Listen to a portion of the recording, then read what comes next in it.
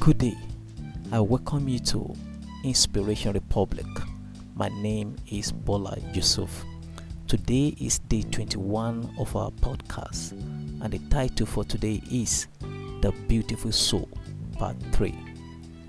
The beautiful soul is the soul that loves humanity and mankind. Humanity means caring for and helping others whenever and wherever possible. Humanity means helping others at times when they need the help the most.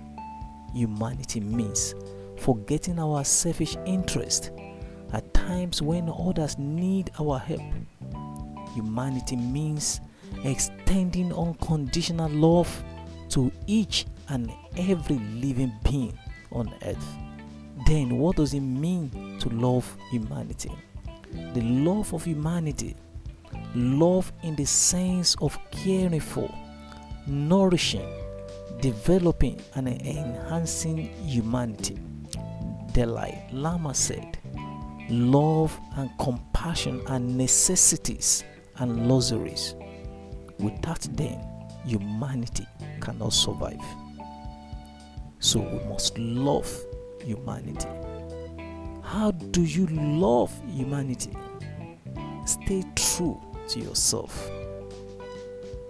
Embrace humanity. Love truly and unconditionally.